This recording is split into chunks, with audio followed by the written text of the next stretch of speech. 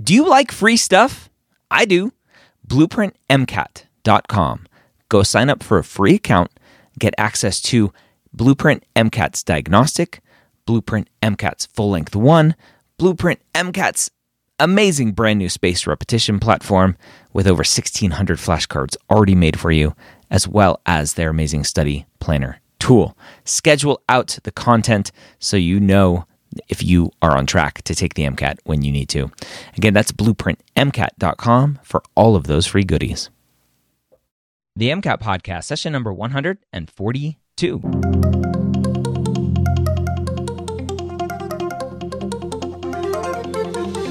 A collaboration between the medical school headquarters and Blueprint MCAT.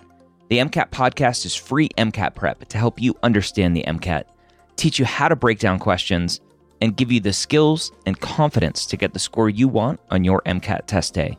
Learn more about Blueprint MCAT at blueprintprep.com/MCAT. A collaboration between the medical school headquarters and Next Step Test Prep, the MCAT Podcast is here to make sure you have the information you need to succeed on your MCAT test day. We all know that the MCAT is one of the biggest hurdles you'll face as a pre-med, and we're here to give you the motivation and information that you need to know to help get you the score you deserve so you can one day call yourself a physician. Welcome to the MCAT Podcast. My name is Dr. Ryan Gray, and I'm excited to have you here today while you're working out, walking the dog, doing dishes, or sitting on the 405 on the way to school at UCLA. And I mention UCLA because UCLA, by sheer numbers, is the largest producer of applicants to medical school every year. It's a big school. And apparently, they don't have very good advising. If you're a student at UCLA, I would love to find out what advising looks like there. So give me a shout. Email me, ryan@medicalschoolhq.net. This week, we're continuing on with our breakdown, Next Step Test Prep Full Length 10. Let's go ahead and say hello to Clara. Clara back for some more MCAT podcast here. Passage 7 of Next Step Test Prep Full Length 10, Psych Soch. We have another awesome passage here that you're going to dive into. What do we need to know about our passage today? So this passage is actually the second passage in this section about group psychology. Group psychology is actually huge on the MCAT. And in particular, this one's going to be about the bystander effect, this idea of helping others under different circumstances. And it's going to talk about a study that they did. Okay. All right. Okay, so let's see. Passage 7. Researchers sought to investigate the impact context has on helping behaviors. In a seminary college, researchers conducted an experiment in which 42 student participants were told researchers were assessing their views and their performance on a task. Participants first completed measures assessing personality variables. The participants were then told they were to report to another building to give a talk on a topic. Half of the participants were told they would be giving a talk on being a good Samaritan, a biblical parable involving an individual who helps another person. The other participants were told to give a talk about employment for students. In addition, 1/3 of the students were told that they should hurry to the talk. 1/3 were told they had sufficient time, and 1/3 were told they had more than sufficient time to arrive. Researchers planted a Confederate who appeared to be in distress, coughing severely and appearing to be in need of help. Participants encountered this individual on the way to their talk. Researchers observed and recorded whether or not the participant stopped to help this individual. Researchers classified helping behavior by type of talk, Samaritan, or occupation, and by level of urgency, hurry, sufficient, or more than sufficient. The researchers found that the type of talk and the level of urgency both significantly impacted helping behavior. The results are presented as follows. And then we have a graph here. If you are just listening to this podcast, you might not be able to see it, but it's pretty simple. We see Samaritan on the left and occupation on the right, and we see that for all the different time groups, the hurry, sufficient, or more than sufficient, we see that the people who were giving the talk on being a Samaritan had a higher percentage of participants who helped than the people who gave the talk on the occupation. And we also see that the participants who had more than sufficient time were more likely to help this person than the people who had just enough time, and those were more likely than the people who were in a hurry. So it kind of makes sense. Interesting. It's kind of sad looking at the overall percentages of those who helped. I'm like, wow, That's sad at a seminary college. But hey. Oh yeah, psychology. Okay. So question 37. Participants who did not help may have believed other students would help. What dynamic does this attitude represent? A, availability heuristic.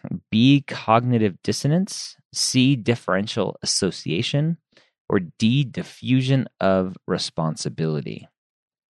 I was hoping that bystander effect would be here because that's the one I know of where you're like, oh, somebody else will take care of it.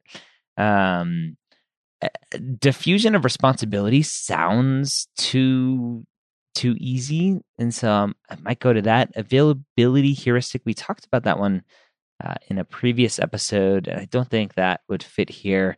Cognitive dissonance, we talked about in a previous episode. I forget what that one means already. Differential association, I don't know. I'm going to go with diffusion of responsibility and hope that that is the answer. That is the answer. Okay. Huh. Great. Again, it's one of those where it's like, it sounds too right. I don't know.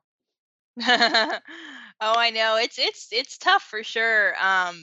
But yeah, just because it sounds right, that is sort of a mark in its favor. So it makes it more likely to be right.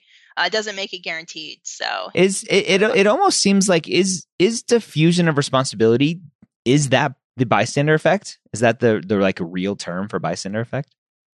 It's one factor that contributes to the bystander effect. Okay.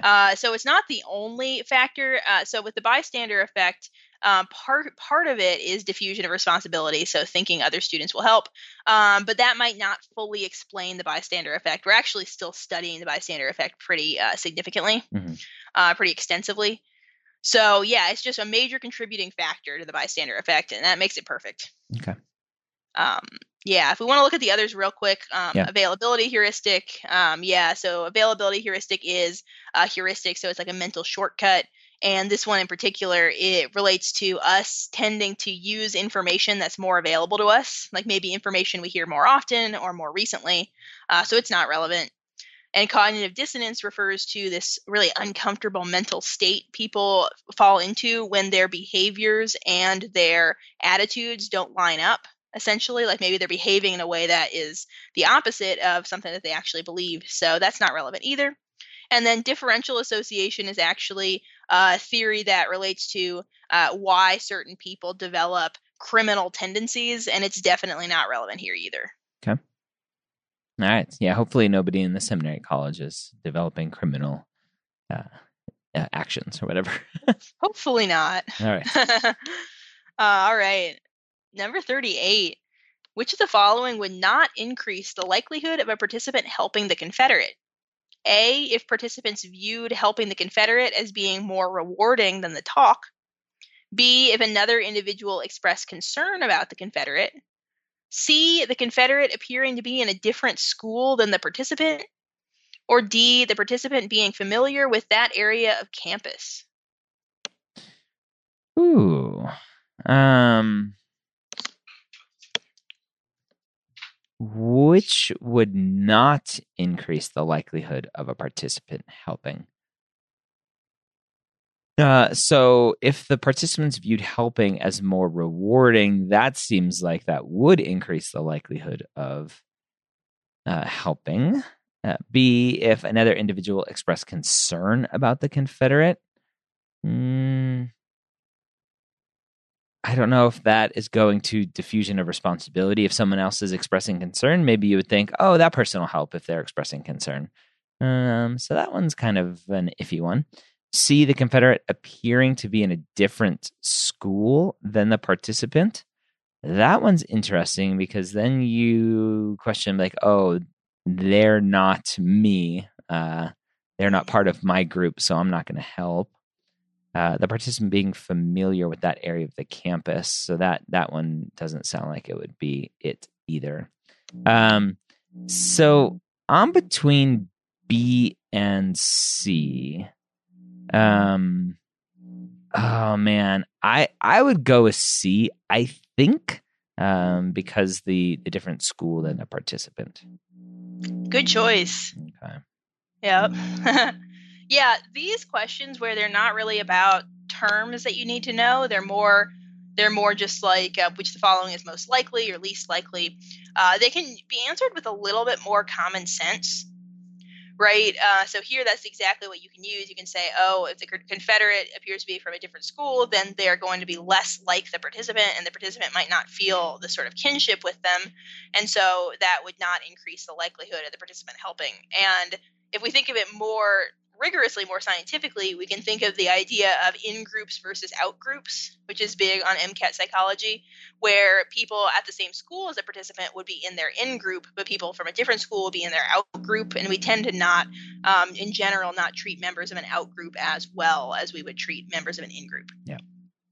All right, question 39. According to the study, what effect might being told to give a talk on the Good Samaritan have had on participants?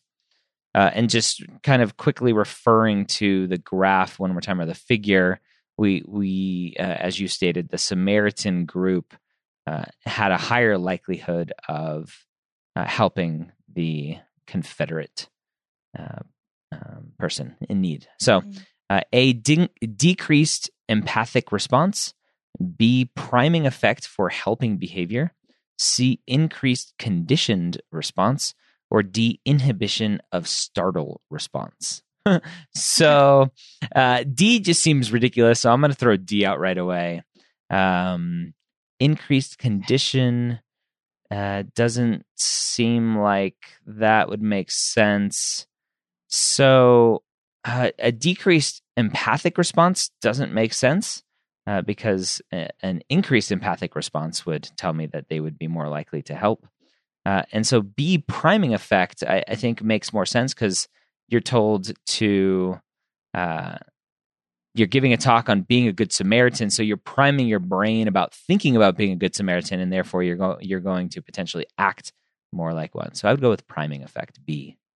Perfect. Yeah, and that's exactly why, and all of your rationale was correct too. But yeah, priming effect is where you present someone with some idea or some visual or something like that earlier, and then later ask them about it, or later ask them to perform certain behaviors. You can impact their later behaviors by priming them earlier. So that's what happened here. All righty. Startle response, is that just a random throw in, or is there something we need to know about that? No, it's totally random. Okay. Yeah. All right. And then the increased conditioned response. What was that one? That's the only one I didn't really touch on. Yeah, so that is related to classical conditioning, where we'll see like Pavlov's dogs, So, the Pavlov's dogs were presented with food. Oh, conditioning. Yeah. That kind of conditioning. Exactly. Yeah. That kind of conditioning. Okay. We don't have that here. We don't have these sort of associations forming between a stimulus and a response. That's operant conditioning versus some other conditioning, right? Mm-hmm. Classical, yeah. Versus operant. All totally. Right. Man, pulling that out from somewhere. Okay. All right. So passage 7 in the books. We have a few more passages, a couple more discretes, and we'll be done with full length 10. So here's to some more in the coming weeks. Exciting. All right. There we go. Passage 7 from Next Step Test Prep, full length 10. If you are in the market for an MCAT course, if you have just gotten back your MCAT score and you're like, maybe I should have taken a course, go check out MCATcoursereview.com. That will take you to a video that I did breaking down Next Step's MCAT course. They are, according to a lot of students and according to what I've seen, the best MCAT course out there, value for value. It's a much better value than any of the courses that you're going to find. They're in the middle of redoing it, which is crazy because it was already very well done to begin with, but you get tons of videos, you get access to all of their full-length exams, you get live office hours every day with one of their top tutors, Phil. At least that's who's doing it right now, and so much more. So go check out their course. Again, go to MCATcoursereview.com or go to nextsteptestprep.com. Check out that course, and you can use the promo code MCATPOD for $50 off that course. Again, nextsteptestprep.com or MCATcoursereview.com. Hope you have a great week. We'll see you next time here on the MCAT Podcast.